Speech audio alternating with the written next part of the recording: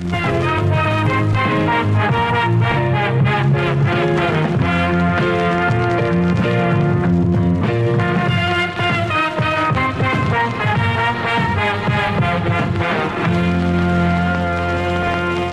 the next level. You're on top of us already! You move! Robin and I prefer a fight without guns, and we expect the same from you. Batman, look out! The third one has another gun? Not a gun, Boy Wonder. Something far more useful.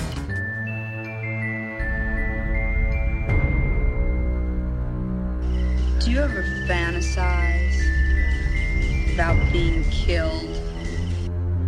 Do you ever wonder about all the different ways of dying? You know, violently. And wonder, like, what would be the most horrible way to die?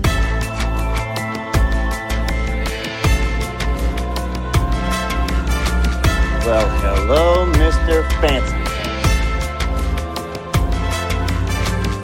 Never get out of bed again. Never get out of bed again.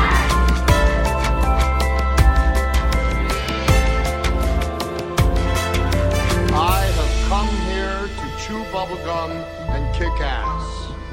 And I'm all out of bubblegum. The following program may contain mature subject matter. Discretion is advised. Good morning. I'm here.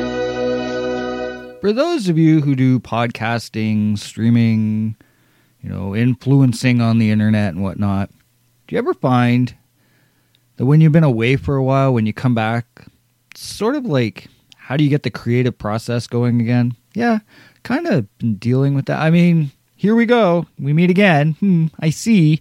But yeah, I know. Most of you are probably like, Jesus, Paul, can't you ever do anything on fucking time? To which I say to you all, A wizard is never late. Nor is he early. He arrives precisely when he means to. so suck on that. Ha! Just kidding, boils and ghoulies. Welcome back, everyone, to episode 124, finally, from What Lurks Behind Podcast Zero. And yes, I am your host, Postmortem Paul. Back again, finally. Yeah, lots to unpack since the show last aired. Well, when I did my Nutty Basket Case review, the episode of Stranger Things Season 4, where it was kind of like my brain just went batshit nuts. Yeah, I mean, it's supposed to be a Season 4 review. Can you really call it that? Because it seemed like I was all over the place. But some of it was coherent. I mean, I've since gone back and watched some of the episodes again, and I've noticed things now that I didn't catch the first time. Like, I mean, probably the most glaring thing was watching episode 1 again and realizing, first off, now I know when the whole thing between 11 and number 1 happened, because it actually says it right in the very first fucking 30 seconds of the episode, and it was like, wow, that got by me the first time.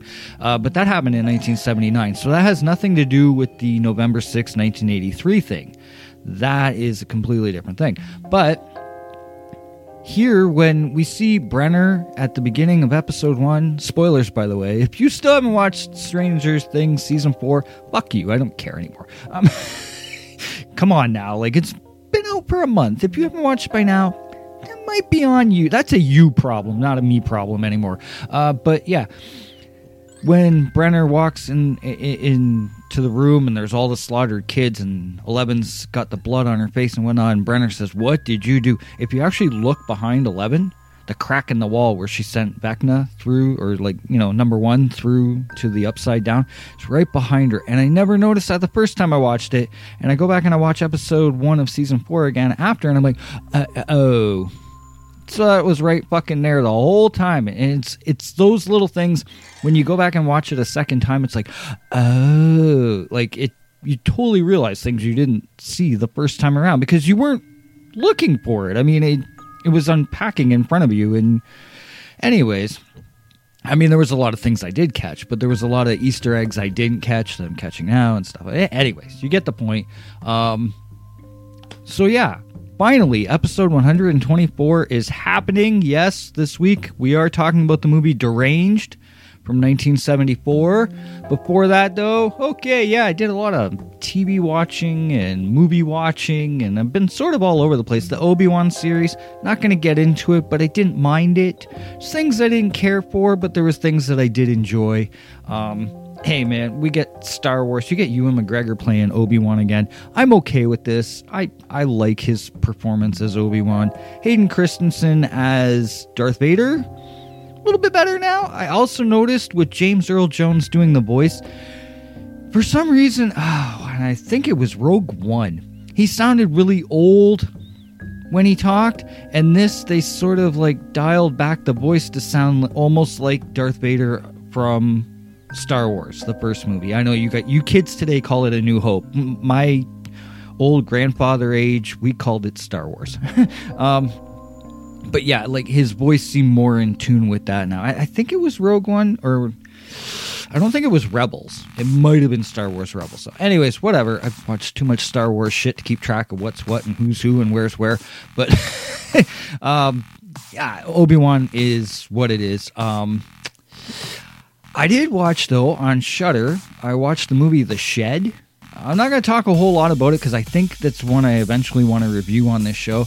I will say it's a wonderful little vampire flick that I waited way too long to watch. I wish I had, that's my big regret from the film, is that I waited too long to watch it.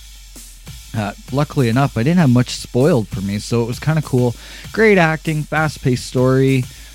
Great score, and the score is on Shudder, and I believe it's been released on vinyl through, I want to say, Enjoy the Ride Records.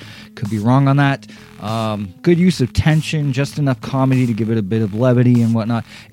It's a great flick. It's a must-watch for horror fans. I wish I hadn't waited so long to watch it. It came out in 2019. I think that was actually when it premiered on Shudder, and I just sort of... I remember marking it, and I never went back to it. So a couple weeks ago, I finally kicked into it, and I was like, not a bad movie. Another one that I finally kicked into, Await Further Instructions from 2018. Interesting little science fiction, horror, dark comedy flick. Takes place at Christmas, although Christmas is kind of like the least part of the story. I mean, it's there for the fact that that's why this family gets together. Aside from the two lead actors in the film, every character in the movie was pretty much deplorable in every way possible, to the point where I guess it's a good thing because it did pull me into the movie. Like, it had me actually yelling at the characters at the TV. Like, I'd be like, you're a fucking piece of shit, and what an asshole, what a racist. Like, it was, but they played it well. I have to say that the acting was actually really good because it was pissing me off watching the movie. I guess it's also a good thing, though, because then the payoff at the end is actually really good because of it. Probably because you hate the characters so much that when they get their comeuppance, it's like, yeah, fuck you. Great use of satire used in the flick as well. So, I mean, it was really good. I really enjoyed it. Why some of these movies take me so long to get to, I know, like, every horror movie fan will tell you the same thing. They have a list that's a mile long. Like, I've got my list of movies to watch. It's like book readers, people that like to read a lot of books. They've got a list. They've got a stack, Horror movie fans, it's a stack of Blu-rays. I'm even seeing this now with vinyl collectors. Like, I'm in a couple groups on social media or whatnot that, they actually aren't annoying to be in, which is weird because social media pretty much overall is annoying these days. But anyways, there's like a Waxwork Records group and whatnot, and it's just interesting though when I see people saying they have a stack of records they still need to listen to. I'm like, is that really a thing? Like, I don't know. I guess it is though. Like, for me personally, I get a record, it's like boom, it's plopped on the platter and I'm playing it right away. But maybe some people, maybe they have like 10 show up at once, and I mean, you can only listen to so much. I say this, you can only listen to so much music in one day, but that's a load of bullshit because I can have a radio on all fucking day long. Anyways, you get my point. Some of these movies that I talk about, it's like, wow, Paul, you're a few years behind. Yeah, I will get to them eventually. I sort of hate that too, though, because people sometimes will assume that you've seen everything, or that you see everything the second it comes out, and it's like, yo, slow your roll, man. There's movies that are dated back to the 30s and 40s I still haven't touched yet. So give me a break, will you? Okay. There's one other movie that I actually watched. I'm not talking about it, though, this week because, hey, guess what? I'm going to announce this now. Episode 125. I know you're like, Paul, it took you too fucking long to do 124. Why are you talking about 125? I am, because the next movie I'm doing is Mad God. Okay, this needs a fucking review. But anyways, I'm not going to talk about anything with that because I need to save all of that for the next episode. But I will say that also one other thing that I did kick off my list finally was Midnight Mass from Netflix. It's the Mike Flanagan series. Mike Flanagan, the guy responsible for, Dr. Sleep and House of Haunted Hill, House of Bly Manor and whatnot. Well, he gave us Midnight Mass, and again, something that took me a bit to get to. I finally got to it. Hey, give me time. How did I feel about it? So, very slow burn. Let's say that. A lot of dialogue. There's a lot of talkiness to this series, which actually I think was it episode 5, I think. I really almost wondered if I was going to finish because it just seemed like it was just so much talking. I get why it's there. I will say that. I understand why there's a lot of talking because you kind of need the talky, the dialogue things to get a connection to the characters. So when things later on happen, it affects you. And I get that. But sometimes it was like some of these characters were having like 10-minute monologues. It was like, please stop. But I will say it's a great spin on a vampire genre. Vampires. You wouldn't have known it, right? But yeah, it deals with vampires. It's a great story. Great themes of or very strong themes, I should say, of grief, loss, faith. Obviously, faith and religion are a big part of this. Religious addiction and perversion. There's being religious and then there's taking it fucking overboard. And that happens in this series. This is very relevant. Kudos to Samantha Sloyan for being probably one of the most batshit, obnoxious, perfectly quack-potted villains ever in any series. She does a great job. She's the religious freak. the freak job of Bev Keane in this series. Fucking perfect. I hated her. That's how fucking great she was. She's amazing. She's very good. And every time she spoke, I was like, shut up, bitch. But I mean, that's how good she was. Sometimes I should relay this out there. There are times you might hear me say things on here like, oh, I just wanted her to shut up or stuff. That's actually a good thing for me. When there are characters in a movie or a TV series or whatever that I absolutely cannot stand, you are nailing your role. Katie Seagal in Sons of Anarchy, for example, as Gemma Teller. I hate Gemma Teller with a fucking passion. And I love Katie Seagal for it because she does the role so well. They are the kind of people that grind me that I just want to punch them in the face. And it's like, yes, you are doing it. So I need to put that out there. Samantha Sloyan as Bev Keane was perfection. Other character, Hamish Linklater as the priest. He was fucking great. Raul Coley is in this. Kate Siegel, Alex Esso, Zach Gilford. All of them are awesome standouts. Like I said, my only complaint was that sometimes it got too talky. But other than that, Mike Flanagan is doing The Fall of the House of Usher next. With Mark Hamill is in this. I can't wait till he completes this because everything he's released has been great. I still think House on Haunted Hill is probably my favorite from him. But fuck, he knows how to make some good shit. So I'm looking forward to it. I think it's going to be awesome. Like I said, not talking about Mad God. That's next episode. I do want to quickly hit up the video game world. So I had some vacation time, and surprisingly enough, Summer Game Fest happened while I was on vacation. I was like, oh, cool.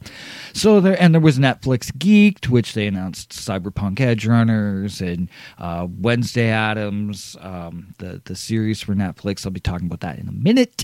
But anyways, there was some of the video game stuff that came out, and one thing that caught my attention was The Quarry. I remember hearing about it way back, but it just never actually sunk in. Well, then I saw, during the, I think it was during the Xbox presentation. I think that's where I saw it. Anyways, I show this game, The Quarry. It's coming to Xbox Series X, PlayStation, PC, all that sort of good stuff and everything. And they show like a trailer of it, some gameplay. I was like, ooh, that has me intrigued. So then what I did was the night it got released, like, I think it was like 2 days later or whatever. And I decided, I was like, okay, I'm going to watch a few Twitch streamers. I never do this, but I was just like, I'm going to watch a few Twitch streamers when it gets released at midnight and see what I think of the game. Well, I watched about 20 minutes into it, turned it off, and bought the fucking game. It's like, that's it, time. And so, yeah, I bit down. I bought the deluxe edition of the game. There's more blood and gore and stuff like that. There's add-ons. There's all these great stuff. They're coming out with 80 skins for the characters and everything. I'm like, I'm in. It was really good. Stars like genre veterans like Ted Raimi, Lance Henriksen is in it, Lin Shaye, David Arquette, Ariel Winter, who was the voice of Carrie Kelly in the Dark Knight Returns 2-part film that they re-released as a deluxe mega film. Anyways, she's in that. Brenda Strong is another one that's in it. Like, great voice acting. The mechanics of the game, very much like a Telltale game or like the previous game from these developers, Until Dawn. It's a story. The characters are all done very well.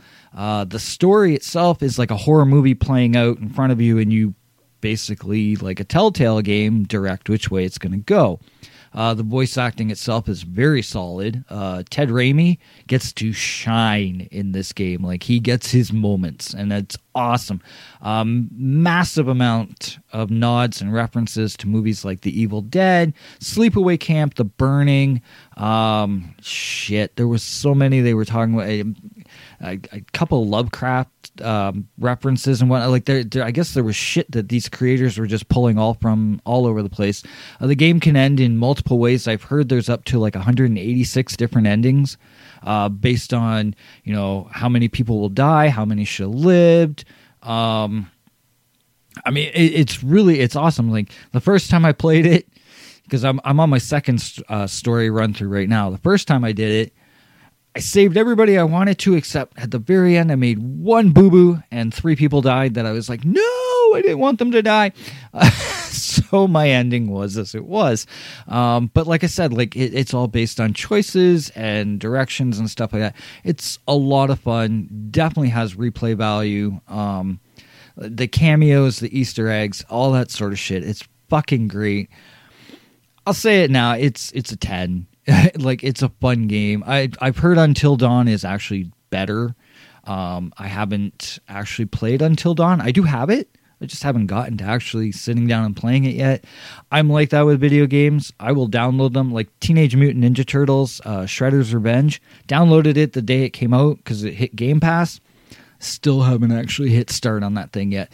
I will soon, but I'm like that. It's like I said earlier, video collectors, and book readers, we have our stacks. Well, it's the same with me with video games. Finally, I'll make this quick. During that week I was off, like I said, Jenna Ortega, we finally saw what she looks like as Wednesday Addams. We also found out what Sherry Moon Zombie will look like as Lily Munster. We got a Munsters trailer. We got a Wednesday Addams trailer. And here's my thing. We live in a world where the Addams family and the Munsters are coming back. Yay. I'm fucking happy about this. I grew up watching those shows as a kid. I have them on DVD, the full series of both shows. I loved them. I'm excited about this. Here's my thing. I saw the internet reaction to both Jenna Ortega and Sherry Moon Zombie. This is my fucking thing on this, okay? When your complaint about Wednesday Addams is that, 1, it's not Christina Ricci, and 2, she has bangs. Fuck off. Come on. Do you know how many versions of Wednesday Addams there has been? Like, we're not just talking Christina Ricci. And don't get me wrong, I love Christina Ricci as Wednesday Addams. I think she's fucking awesome. But first off, she wasn't the first. That was Lisa Loring. Secondly, we've had other television versions. We've had animated versions of Wednesday Addams. Christina Ricci is not the only one. Let it go. And let the poor woman move on to different acting like possibilities. She doesn't have to remain as Wednesday Addams for the rest of your fucking life. Sherry Moon Zombie is Lily Munster. Here's my thing on this. Okay, so people keep saying, Rob Zombie, all he ever does is cast his wife. Okay, well, you want to know something? He's not the only one that's done that. Dario Argento, when he was with Dario Argento. Okay, let me see if I can get this right, because the names are tricky. Dario Argento, when he was dating Daria Nicolodi. There we go. Now I finally got it right. Yay me. Give me a trophy, please. No, anyways, he put her in everything. She was in every single film that he did up in that bracket. There's how many husband and wife duos and like in music and whatnot. Shit, I'm trying to think of the other one. Was it Polanski? He used to put his wife in everything. I mean, like, the thing is this is not uncommon, okay? Like, and we knew a year ago Sherry Moon Zombie would be Lily Munster. I mean, the second Rob said he was doing the Munsters, everyone called it. They said, oh, Sherry will be Lily Munster. She was. But Rob never hid this fact. He's always said he wanted to do this. So, I mean, this isn't a surprise to anyone. Whether or not she nails it or not, I talked about it last year when she was first cast and the announcement first came out. I said, look, if there's one character I think she might be able to pull off, it'll be Lily Munster. I think. I'm hopeful. The thing is, there's been 8 versions of Lily Munster. 2 I know were in pilots that we never saw. Okay, so, sorry about your luck, ladies. But here's the thing.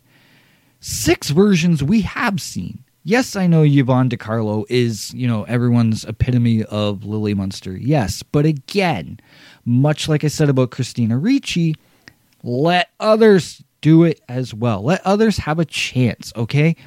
If you don't like it, move on from it. That's it. That's all there is to it. If you don't like it, move on. If you don't like Sherry Moon Zombie, then fine, let it go. I'm not a huge fan of hers, but she's not intolerable for me. Like, I mean, like, I can deal with her. I love her, actually, in House of a Thousand Corpses and The Devil's Rejects. I think those are 2 of her best films. I've heard a lot of good things about 31. Yes, I haven't gotten to that one yet. But, and I liked her in Lords of Salem. She's not a horrible actress. If you give her the chance and you stop sitting there going, well, Rob Zombie's got to put his wife in every fucking movie. Get past that, you can actually see that the woman, I mean, she's even said herself, she didn't want to be an actress. She kept doing it as a favor for Rob. It's actually him that wants that, and hey, you know what? I'm willing to give it a chance. I think this is one thing. Rob Zombie has always said the Munsters was his passion. It was one of his biggest driving points. I can't see that he's going to fuck this one up. He said, it's a PG movie, so he's keeping all his raunchy shit out of it. I want to give it a chance. Like I said, we live in a world, 2022, we are getting the Addams Family and the Munsters back on TV. Theaters for the Munsters as well. But it's going to, I believe, Peacock on the same day. Or is it Hulu? I don't know. It might be Hulu. Either way, it's going to be on TV as well. This is the world we live in. Let's enjoy it. Let's stop ripping things apart. I mean, I shouldn't do this, but I'm going to. Neve Campbell is apparently not in Scream 6. Big fucking whoop-de-doo. I don't care. And the reason being, why is she not doing it? Oh, because she wanted $2 million for 4 minutes on screen. Wait, what? Supposedly that's the numbers. Now I'm not in the fucking room with these people. I don't know, but supposedly she wanted $2 million for 4 minutes of screen time. Are you fucking kidding me? Look, Neve, you're a sweet girl. We like you, but you know what? Nobody watched fucking The Craft for you. They watched it for Fairuza Balk. Party of Five, I didn't even know Neve Campbell was a part of that until Scream came out. And as for Scream, I hate to be the one to bear this bad news to you, but I watched it for the Ghostface Killer, not for Sidney Prescott. And Wild Things, let's not even get into that because everybody watched it for, what's her name? Denise Richards. I almost said Denise Crosby. No. Denise Richards. Everybody watched it for that, okay? Like, they didn't watch it for you. You're a supporting actress at best.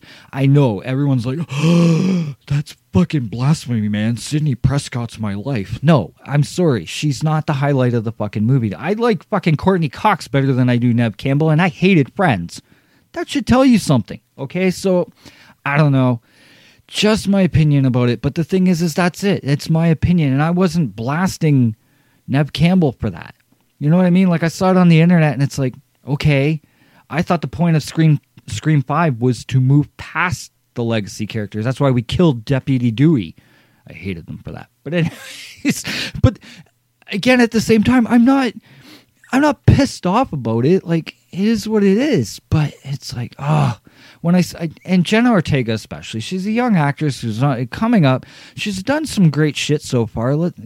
She was in Scream 5. Hello, link to link.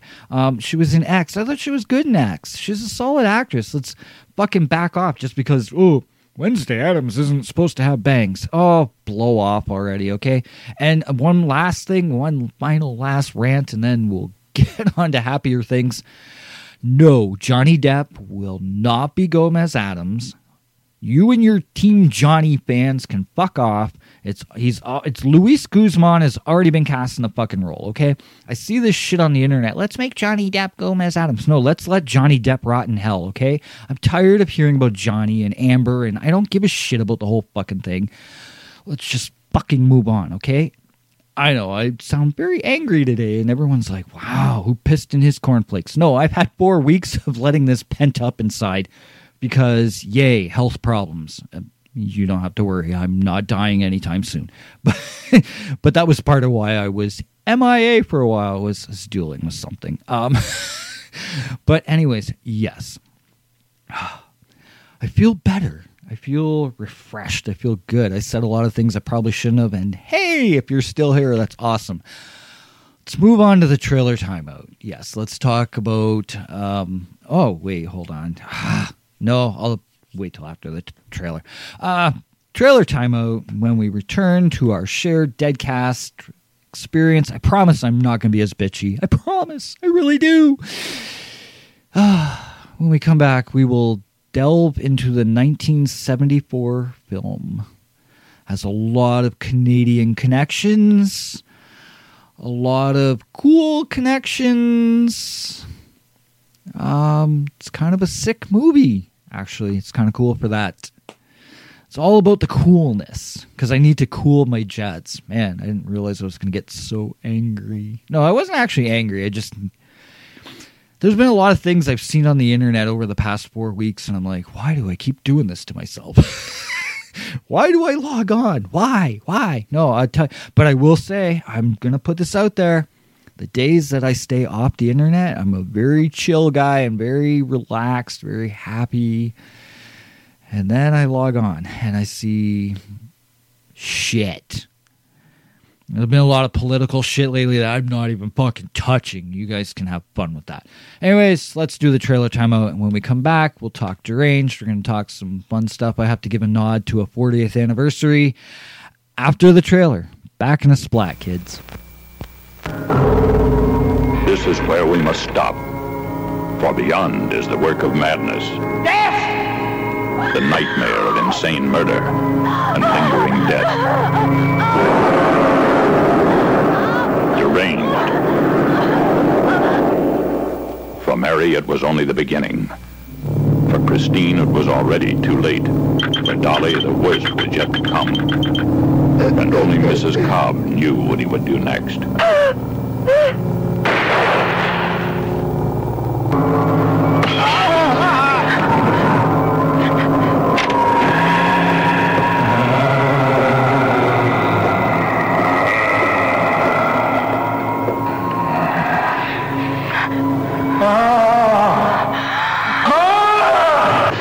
Sometimes you don't want to believe what you see, but sometimes it's true. The story of a trail of butchery so brutal that newspapers refuse to print its horrifying details. When the horror becomes unbearable, it is too late to scream.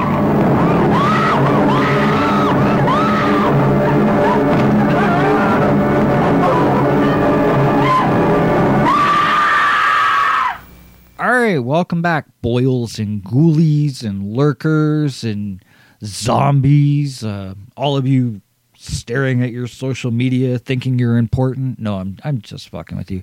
I'm that guy. I've always said I'm that guy. Like, I don't know how to express love. You know what I mean? I'm not that. I'm a romantic failure. I admit it. So sometimes I say things that seem mean, but that's actually my way of saying I appreciate you. So keep staring at your phone. Before we jump into this week's review, though, I do want to give a nod to two films that both hit their 40th anniversary. One was a commercial success and the other was not. The first one, Blade Runner.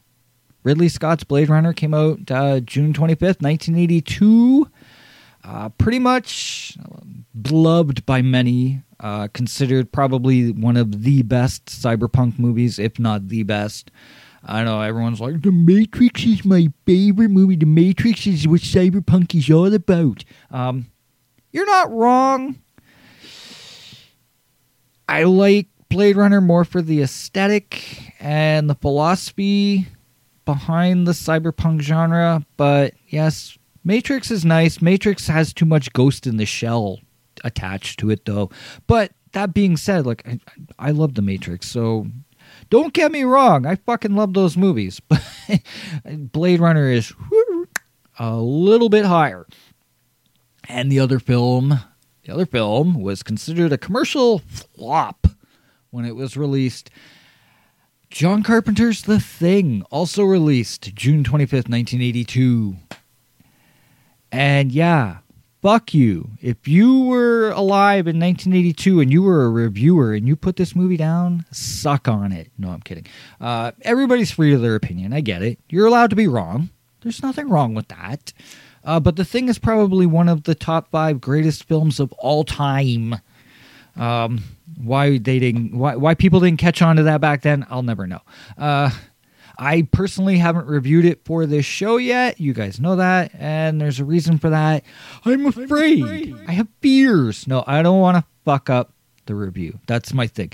That Suspiria episode, the one that people always tell me, you're too hard on yourself. No, I'm not. I know why I don't like that episode. I don't want to do that for The Thing. The Thing is... it's precious to me, okay?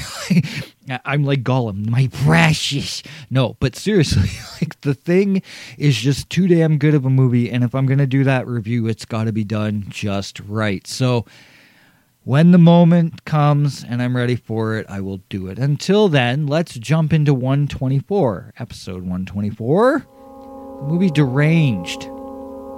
Yes, Deranged. Confessions of a Necrophile. Although not everyone refers to that second part of the title, it is actually what the movie was released as. But a lot of people just call it Deranged for whatever reason. Anyways, it was released March 20th, 1974 in the United States. March 15th, 1974 in Canada, specifically Toronto. I believe it was at a film festival. It had its premiere here in Canada. And within 5 days, it showed up in the United States. Now, keep in mind, this is a Canadian horror flick, so it makes sense it got its premiere here before the United States. America, man, we rule. We deserve everything. Yes, well, you rule so much lately in politics. Anyways, moving on. The film is directed by Jeff Gillen and Alan Ormsby. Now, Jeff is more known for acting.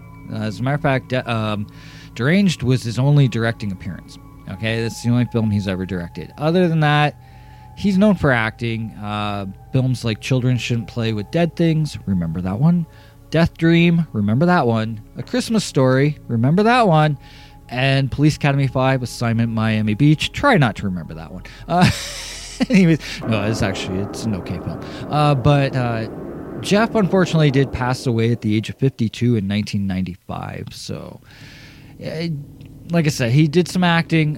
He's more known for that than he was for his direction. However, Alan Ormsby, yes, Alan too. He only directed 3 films, actually. He wasn't a big director either. He did this one, Deranged. He did Great Masquerade, and he did Popcorn. You know that film with Jill Schoelen and Dee Wallace? Wasn't credited for that one, though, because Mark Harrier got those credentials, because Mark was brought in to replace Alan. For whatever reason, I guess they felt he wasn't getting the job done or whatever. Alan did get the writing credits, though, for Popcorn. Well, sort of. He went under the name of Todd Hackett, probably because he was replaced as a director, so he didn't really want his name attached to it. But the thing is that Alan, he also did some makeup, I think, on like 4 films. Which one of these? Deranged was one of them. Death Dream. No, not Death Dream. He didn't do Death Dream. Children Shouldn't Play with Dead Things. He did makeup for 4 films. I remember that. But anyways, he's known for his writing, and that's the thing. And other films that he wrote for, aside from Deranged, was Children Shouldn't Play with Dead Things. Again, I said remember that one. Death Dream, Cat People, Porky's 2 the Next Day, The Substitute, and he did episodes of the shows Nash Bridges and The District. And as I already stated, this film was written by him as well. So he did this one. Produced by Tom Carr and sort of uncredited Bob Clark. Ooh, there's that name. Hold on to that name for a moment. Anyways, with Tom worked as a concert promoter for acts like Led Zeppelin, Three Dog Night, The Temptations, and Rod Stewart. That's where he got his money to fund this movie, was through being a concert promoter. The money he made from promoting specifically Led Zeppelin and Three Dog Night, although he also did other bands, or like artists and whatnot. That money that he made from that is what paid for this movie. So, in a way, Led Zeppelin and Three Dog Night are responsible for Deranged. That's awesome. As for Bob, well, we all know Bob.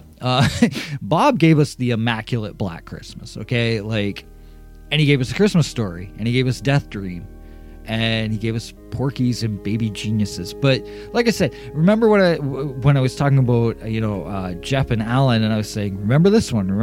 These movies come up a lot in this block here, including now our cinematographer Jack McGowan. Now here's the funny thing about Jack McGowan. His first film was a movie called Zat. Z-A-A-T. I know, Z. It's Z in the U.S. Well, it's Z in everywhere else. Anyways, this film is about a scientist who transforms himself into like this aquatic kind of monster or whatever. The tagline on the poster itself says, is the monster man fish or devil? Cheesy tagline for a cheesy movie. I think it's rated at like 2 out of 10 on fucking IMDb. It's not very highly rated, but the poster is awesome. Like the picture of the monster is greatly illustrated and whatnot. But Jack also worked on other films like Children Shouldn't Play with Dead Things, Death Dream, and another movie. This is cool. I like how the whole episode comes full circle, right? Did a movie called The Intruder from 1975. It starred Mickey Rooney. It also starred Yvonne DiCarlo, who was probably the most famous Lily Munster, and Ted Cassidy, who was Lurch from The Addams Family. Oh, you see how that all came back into this episode where I was recently talking about... Yeah, you get it.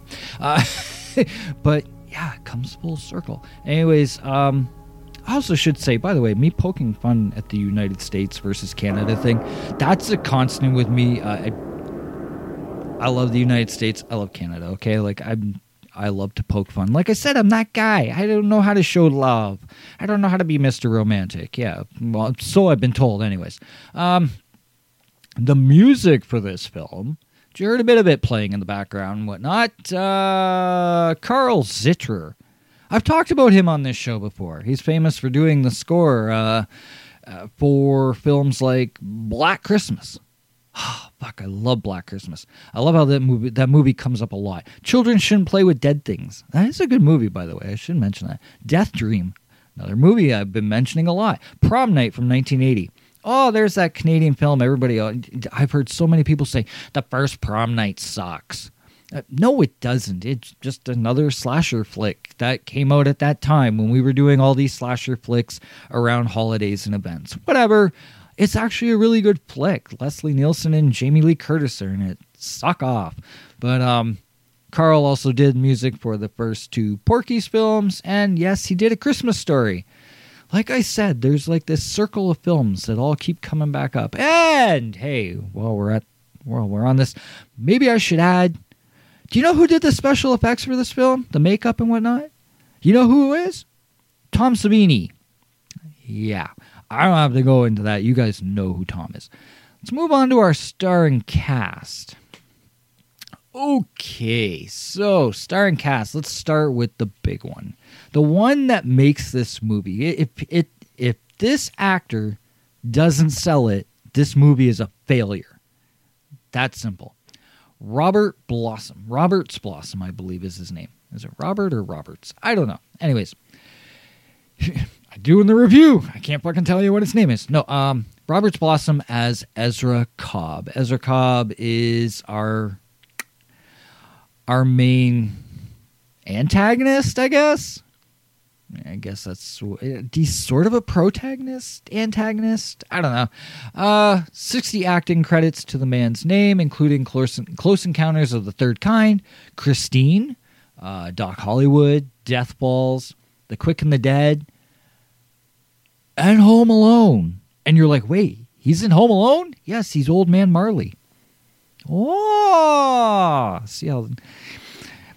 I won't get into Home Alone and all that. I talked all about that when I did, Dial Code Père Noël. I'm not going to talk about it now. But anyways, he was Old Man Marley.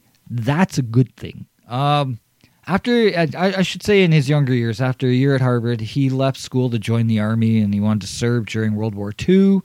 There is some weird report, apparently, that came out, though, claiming that he was sent to an Army mental ward after he claimed conscientious objector status, which conscientious objector status is basically when they refuse to bear arms based on a matter of conscience versus moral or religious grounds.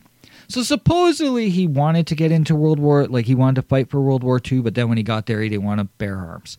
That's supposedly the story. Who really knows?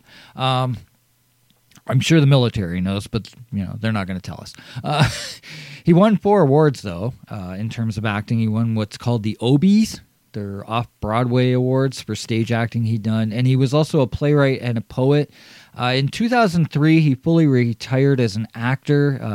1999 was his last film, but he was still doing stage work. He retired in 2003, focused on his poetry until his passing in 2011. He was 87 when he passed away. Quick note, just to point this out.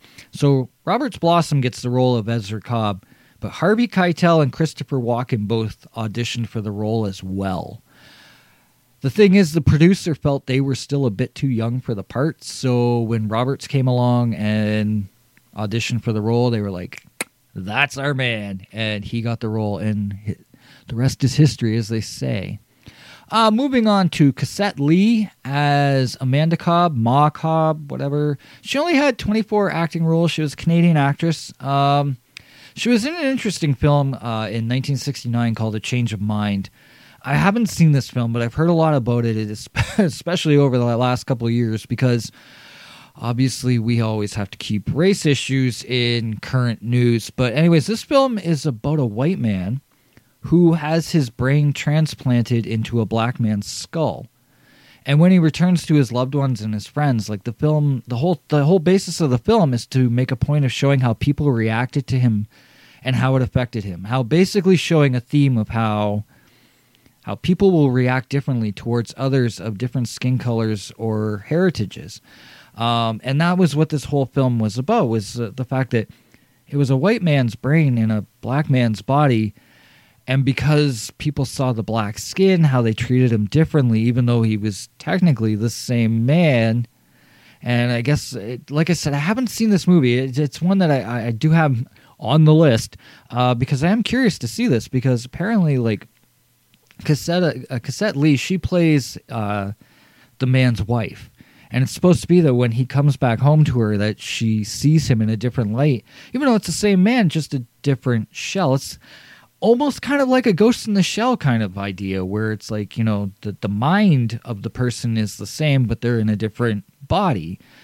But this was more pointed towards the whole race issues, especially in the late 60s in the United States. So that's why this film came out and everything. But Leslie Nielsen was also in the film, so let's keep it Canadian at the same time. But it's one I've heard about and I haven't seen yet, and hopefully I get to it one day. We all know, I like I said, I don't rush to see things.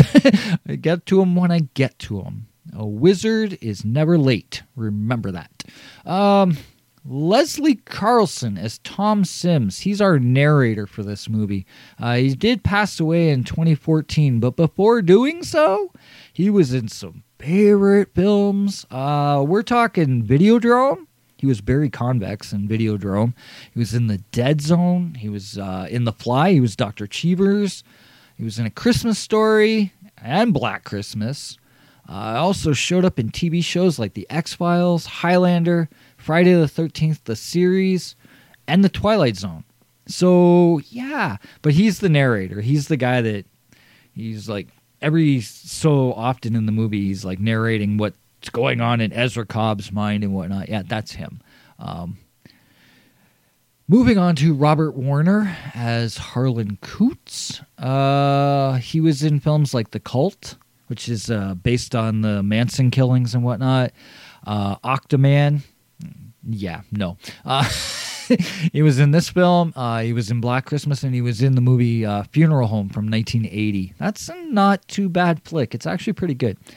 And then Jenny Coots is played by Marcia Diamond. Marcia was in a lot of TV movies, but she was in Black Christmas. And she was in a few TV episodes from shows that include Puppets Who Kill. She was in one episode of that, and one episode of My Babysitter's a Vampire in 2012. Now, she just passed away last year in 2021 at the age of 95. Bravo, like long life, and did some pretty cool shit too. So that's awesome. Our next actress, Marion Waldman as Maureen Selby. And if you recognize her in this film, it might be because she played the role of Mrs. Mack in Bob Clark's Black Christmas. Yeah, she was the sorority mom, the sorority woman. I forget what they fucking call that. She was like the one that oversaw all the girls. And God damn it, I'm having a blackout all of a sudden here from talking Black Christmas too much. Who knows? She only acted in 6 films, and she did pass away in 1985 at the age of 60.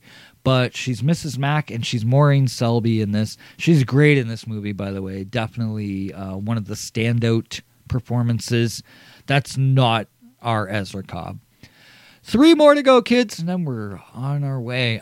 Mickey Moore as Mary Ransom. She was in films like The Vindicator and Short Circuit 2. Pat Orr as Sally May. This is her only film. It was her acting debut, and then she stopped. And finally, Robert McKeady as the sheriff. And he was in Cannibal Girls from 1973. That's an interesting flick. And he was also in Summer's Child in 1979. Haven't seen it, heard a lot about it. It's on the list. The runtime is an hour and 24 minutes long. Rated R for violence and gore and frightening scenes and nudity. The budget was $200,000. Couldn't find the gross, but I did find this very interesting. Filmed in Oshawa, Ontario, Canada, and the surrounding area.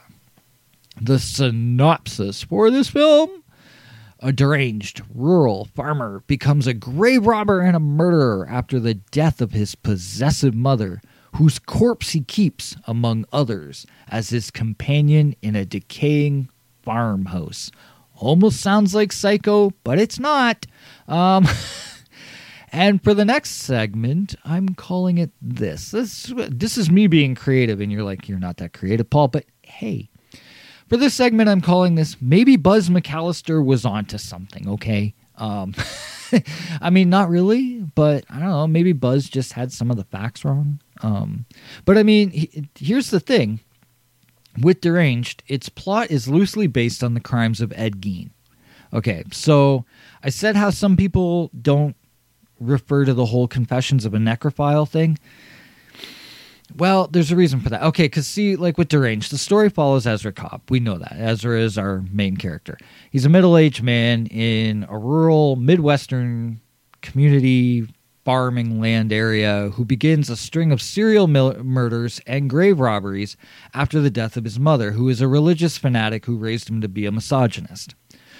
Geez, all these trigger words. But anyways, so they say the film is loosely based on Ed Gein, but the title then would be misleading because Gein never experimented in necrophilia, at least not that we know of. And a necrophile, most of the time people will say necrophilia is, an obsession with having sex with the dead. But it can also be defined as an obsessive fascination with death and corpses. So maybe, but I think that's why, as time's gone on, a lot of people just call it Deranged. And even with the trailer, they even call it Deranged. They don't call it Confessions of a Necrophile. I think it's because, as much as it's supposed to be loosely based on Gein, Ed Gein never did none of that. He was psychotic. But, okay, here's the thing. Maybe you don't know. So let's do a quick history check on Ed Gein, okay? He's also known as the Butcher of Plainfield or the Plainfield Ghoul, and that's because his hometown was Plainfield, Wisconsin. Maybe he was a Packers fan, and that would explain everything. But no. So he's a killer, he's a body snatcher, he was a grave robber, whatnot, from Wisconsin. Packers fans suck. Anyways, he did all his crimes like in his small little town, but they gained widespread. What the fuck is widespread? Anyways, widespread notoriety in 1957. And that was when authorities discovered that he had exhumed corpses from local graveyards. And he did weird things with them. Think Texas Chainsaw Massacre, the couch, or the sofa made out of bones. And they do weird things. Well, that's what he was doing. He was making like these trophies and these weird things out of their bones and skin. He also confessed to killing two women, Mary Hogan in 1954 and Bernice Worden in 1957. In 1968, he was found guilty of the murder of Bernice Worden, but he was also found to be legally insane. So instead of going to prison, he was remanded to a psychiatric institution. He died at the age of 77. Died in 1984 in Mendota Mental Health Institute. Just died of natural causes, respiratory failure, I believe was what I read. Here's the thing, he was alive when this movie came out. He was alive when the movie was made.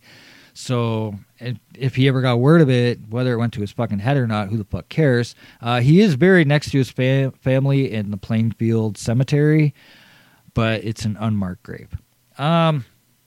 So that's your really quick version of Ed Gein. So that's what this movie was based on, very loosely. And if you're wondering, okay, so what caused Paul to want to review this 1974 flick? Well, here's the thing. If you remember a few episodes back when I was talking about the movie Censor, and I said how they were calling Deranged a video nasty, though it wasn't actually a video nasty, because technically the censors passed it, so why were they calling it a video nasty when it wasn't? That whole confusing bit. Anyways, that's what inspired me to jump back into this movie and give it a shot, give it a whirl again, whatnot. Is this movie a video nasty? No, it is not. It did have its battle with the censors, though, but it's not a video nasty. In terms of the censors, so it has an R rating. Its final rating is R, except now in some of the more recent releases of it, I think it's actually unrated because all the shit they took out, they put back in. But anyways, in order to get that R rating from the MPAA, several elements had to be taken out. Scenes that included Mary being murdered. It was a more extensive murder sequence. And then there was this whole dissection sequence in which Ezra is mutilating a corpse. The scene that some of us call the brain ice cream scooping scene. Looks like he's using a scoop, and he's scooping out the brain. There's a bit of an eyeball popping that goes on as well and whatnot. So those scenes, yeah, they were taken out. The UK theatrical version was heavily cut for the gore and violence, because if not, it would have been on the Video Nasties list. In 1998, the video release from Exploited was cut by 18 seconds. They took extra shots out of the bloodstained breasts from the gutting of a woman's body during the climax of the film. That being Sally Mae, if I remember correctly. They took the blood off of her. Like, they took the shots out of her bloodied breasts and whatnot. In 2013, Arrow in the UK finally released the uncut version with everything put back in.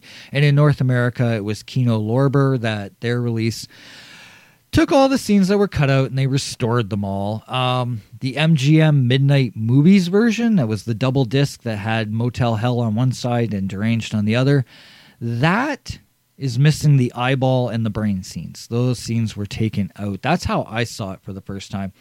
But here's the funny thing. So if you want it, so much connecting the dots with this shit. But if you have the Blue Underground release of Death Dream, there is a small documentary about Tom Savini's early work on there. And those scenes that were taken out of the MGM Midnight Movies version is on that disc. So technically I have the whole movie because I have both of those.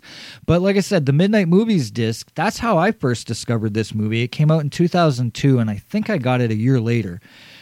And the thing was first off, my friend Christy, she had bought the DVD. I think, if I remember correctly, we were at Best Buy for a Boxing Day sale and she saw it. And that's, if I remember correctly, that's when she bought it. She watched it and then she lent them to me because I wanted to see Motel Hell. I had never seen it up to that point. Never heard of Deranged at that point, but I was like, oh, well, whatever. I've got 2 for 1. Might as well watch them both. Motel Hell was an instant hit with me. I loved it right away. But Deranged took me a bit for that one to warm up to me, or for me to warm up to it, I should say. Years later, I got my own copy of the DVD, and I still have it today, actually. The thing with Deranged is this. This is one of those few times where when I hear the word gritty attached to it, well, yeah, this time it doesn't feel out of place. It doesn't feel like someone talking about a DC movie. Oh, it's dark and gritty. No, this movie is grimy. It has a dirty feeling to it. It's very Midnight Movie House, Grindhouse-esque for sure. Like, it's got that tone to it. And that is a good thing. I'm not criticizing it for that. This is the good thing. The thing is to remember is when approaching this movie, yes, it's a horror film, but it's more of a dark comedy. And you have to keep that macabre sense of humor in mind. See, when I watched it for the first time, I wasn't ready for that. I walked into it expecting a full-blown horror film and then was wondering what the fuck this movie was doing. I didn't realize it was meant to have a warped sense of levity and twistedness to it. So the first time I watched it, I was like, okay, 1, I feel like I need to take a shower after watching this. And 2, is this what it was supposed to be?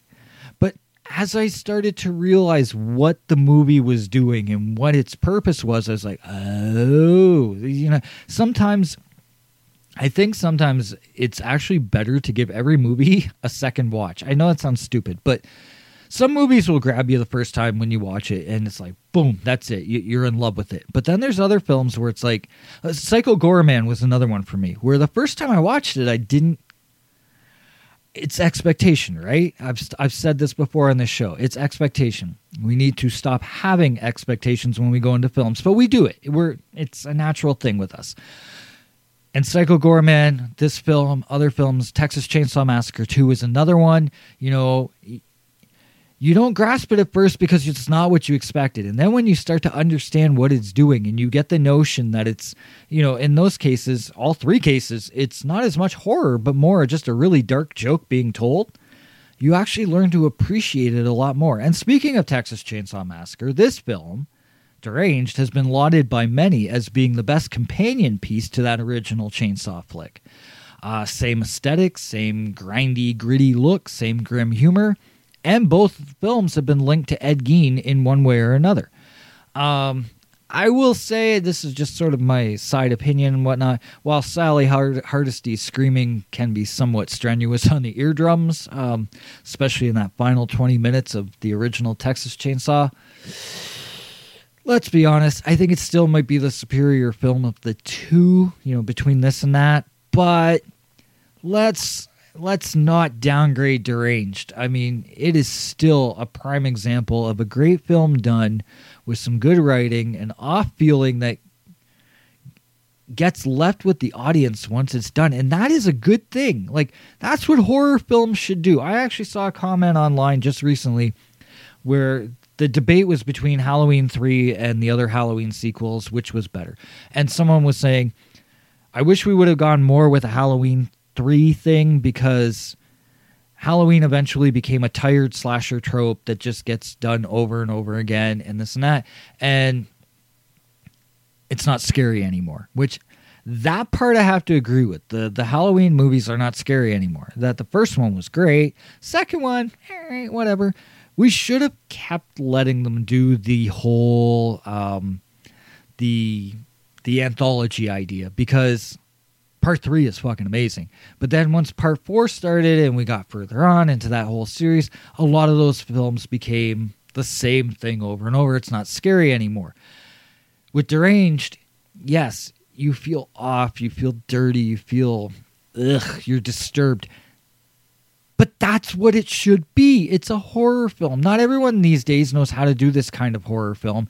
And as the old folks say, I know I'm one of them, but anyways, they just don't make them like they used to anymore.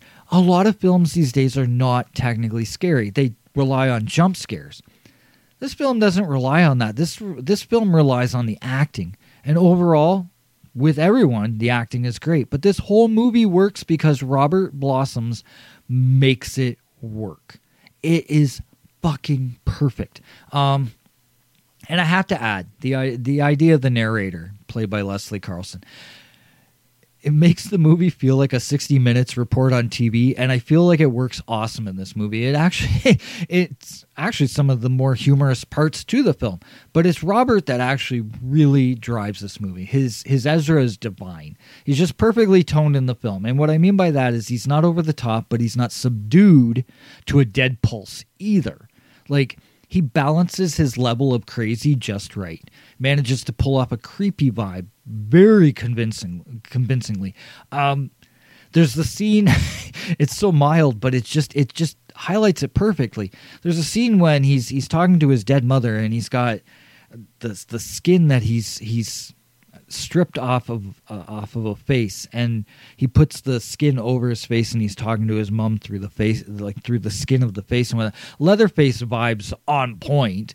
But I mean, he just does it so well. It's not to the point where you're like, holy fuck, but at the same time it's like, your skin crawls, which skin and skin, right? It does what it should. Just keep him away from a shovel and a pail of salt, damn it. But anyways, no. And we got to highlight the makeup and special effects of Tom Savini. They obviously help with the film. Savini said in an interview, I thought this was kind of cool. He said in an interview that the corpses in the film, they're actually made using plastic skull kits that, they were glued to the bodies. The bodies were built from chicken wire and painted cotton. And I thought that was so cool. Like, who would think of doing that? The faces were created by taking plaster castings of various relatives of the crew, including Tom Carr's wife. Like, that's fucking awesome. Like, yeah, you're the producer. You gave us all the money. Yeah, we're going to use your wife for a sec here. Let's get her face likeness. And that's talking about, she has a cameo that she'd never planned on. But it's just little things like that really made the movie work. Now, I will say the pacing of the film, okay, for the most part, it's decent. The movie's an hour and 24 minutes long, doesn't overstay its welcome, but a bit of that middle act kind of slows down somewhat. The ending is great for the movie, though. Holy shit. And I'm pretty sure this ending in this film, when the barn is discovered with the hanging corpse of Sally, that and all the different corpses and whatnot, I'm almost positive that helped inspire Rob Zombie's House of a Thousand Corpses when they discover the bodies. when what is it? The one father is looking for his daughter and whatnot, and they discover that the what is it? The shed or whatnot that has all the bodies hanging. I'm sure that this movie inspired that. I'm almost positive of it. The score for the film is yet another gem from Carl Zittrer, but I will say Black Christmas still reigns supreme in my book. Just everything he did with that score for Black Christmas was just on point. Like, I mean, I remember reading about all the different methods he went with, like, you know, smashing things off pianos and whatnot just to get those sounds. And that's the thing.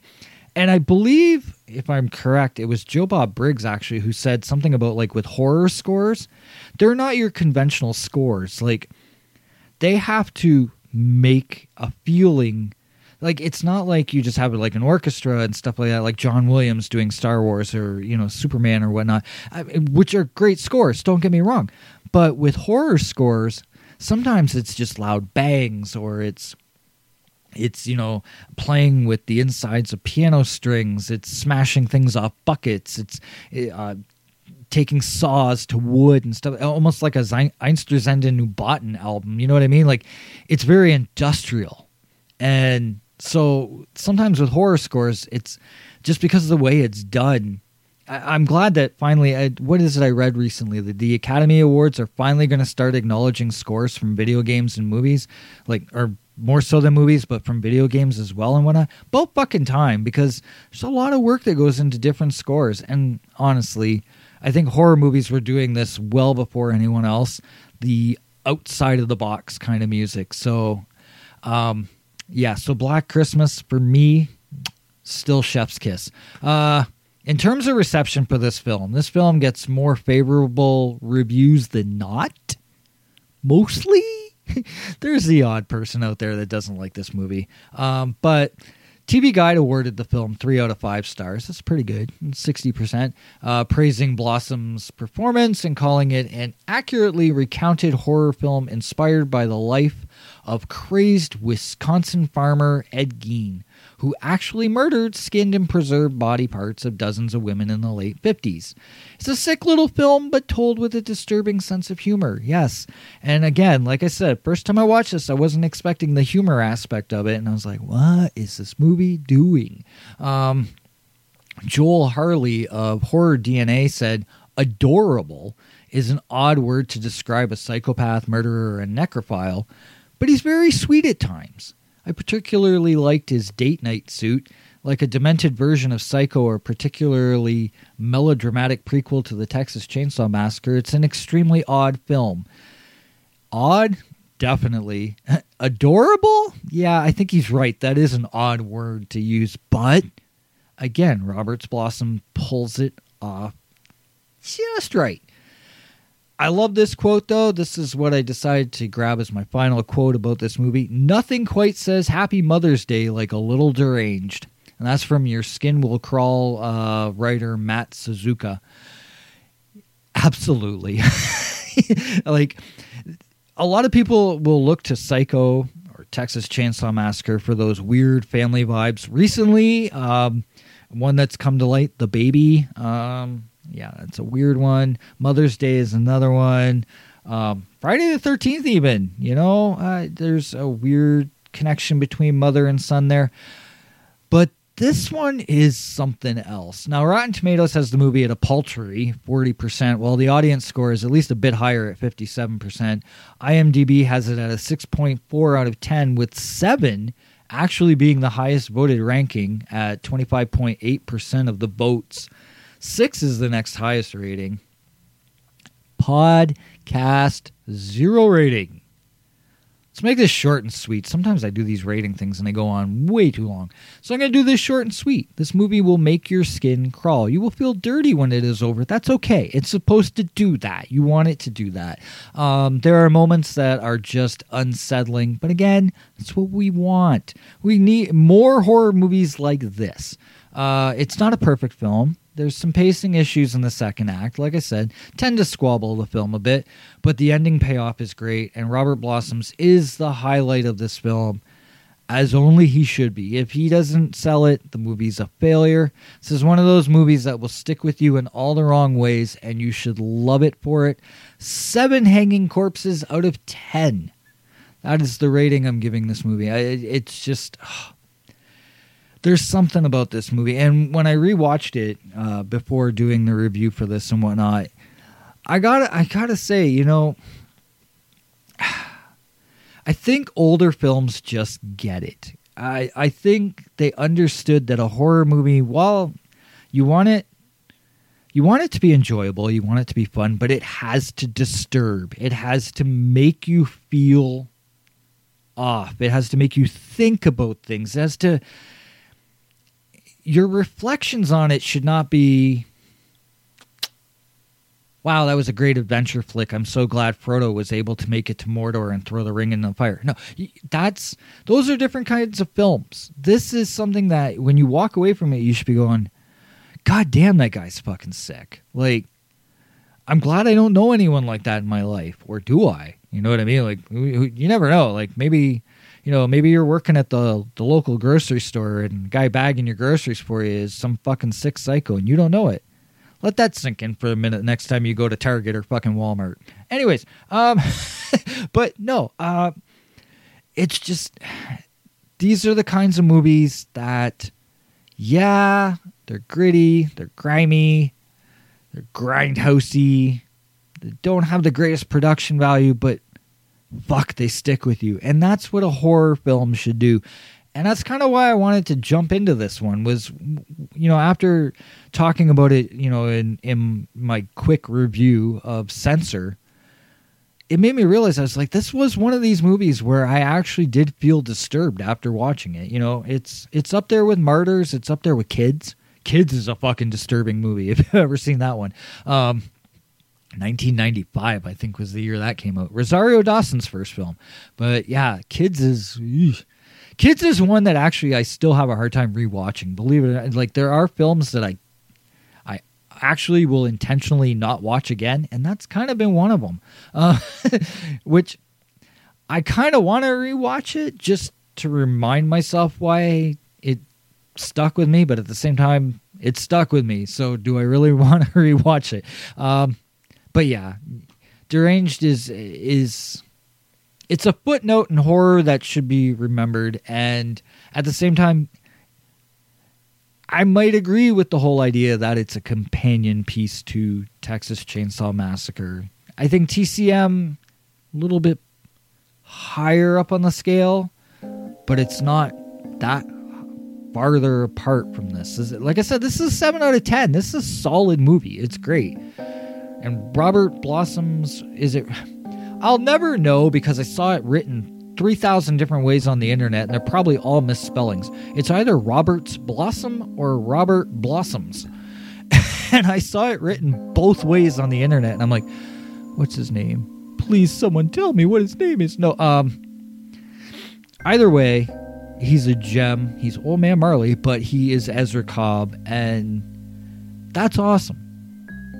And on that note, thank you for listening. Thank you for waiting. I know I made you guys wait another month. I don't want to go into details. Just a little health thing that unfortunately was affecting the voice. So, I mean, if it was like, I lost a foot or something like that, hey, maybe I, do some taxidermy on the foot and make a trophy out of it. But when it's the throat and it's the voice and I can't talk properly and I'm coughing a bit here and there, and no, it wasn't COVID, so you can fuck off with that. But it was a thing. It was something that I was like, okay, we'll wait till this passes. And it finally passed, and I'm back. So, that's that. Where to stream it from? The usual spots. Spotify, Apple, Google, Red Circle, Player FM, Podcast Addict. There's a whole bunch. Seriously, go on your little smartphone there, the thing you're always staring at, and download a podcast app, and I'm sure you'll find the show on there. In terms of social media, Facebook.com/WhatLurksBehindPodcast0 is probably the one I use the most. Then there's the Instagram account as well. Twitter, you toxic little hell you, but I do have an account on there. So if you want to follow it over there, go knock yourself out. But, yeah. Twitter's all about the politics, and it fucking bothers me, because it's like, you know what it is about politics? You know why they bother me? Side rant here, and you're like, oh no, not again. But here's my thing with politics. I don't mind if people want to talk about it. But what bothers me is that so many people that are out doing the cancel culture thing, or they're bitching about this, or they're bitching about that, or the fucking Supreme Court this, and the US that, and Russia and Ukraine this, and all this stuff, are all the people sitting on their asses, on their couches, watching their fucking Kardashians on TV, and tweeting like they care. No, you don't. Stop it, okay? I think that's what bothers me. And I'm not saying that's everybody. There are people that are actively out there doing things, and those are the people that probably aren't using social media. You know why? Because they're busy doing something. So I think that's my thing, and I think especially Twitter. I know Twitter seems like it's the most vocal of the three, let's say. Instagram's all about, you know, puppies, kittens, and hey, look at my collection of horror movies and DVDs and my vinyl records and my books. And, you know, some people like to post half-nude pictures of themselves. Okay, fine, whatever. But Instagram is more that, a lot less politics. And at Facebook, well, Facebook is just censor hell now. It's like, yeah, you say something that we think is offensive, we're going to censor you. It's actually probably the biggest format for cancel culture, because it even cancels its own fucking users.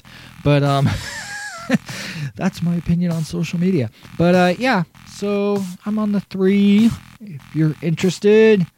And as I said, episode 125. Which will come a lot sooner than a month. Don't worry. Calm down. From 2022. Very recent flick. It's a flick, all right. It's something. From the brain of Phil Tippett, who is responsible for special effects in movies like Star Wars, Empire Strikes Back, Jurassic Park, Howard the Duck. Personal favorite of mine. Mad God will be the next featured review. I'm not gonna lie, episode 125 almost became deranged, because after I watched Mad God, I was ready to talk about it right away, but I want to let people have time to watch it. I know not everyone has Shudder, and that's the thing, and I'm telling even my friends that don't have Shudder, I'm like, get Shudder, get the 7-day trial just so you can watch Mad God, because it is something else. Not a normal movie, but I'm gonna shut up. I'll stop right there. Yeah, you know what? It's time to cue up my best friend, you know, another man who knows how to insult my ego and make me feel like shit. Go ahead, Al. Tell him what. You need to shut the fuck up. You're an idiot.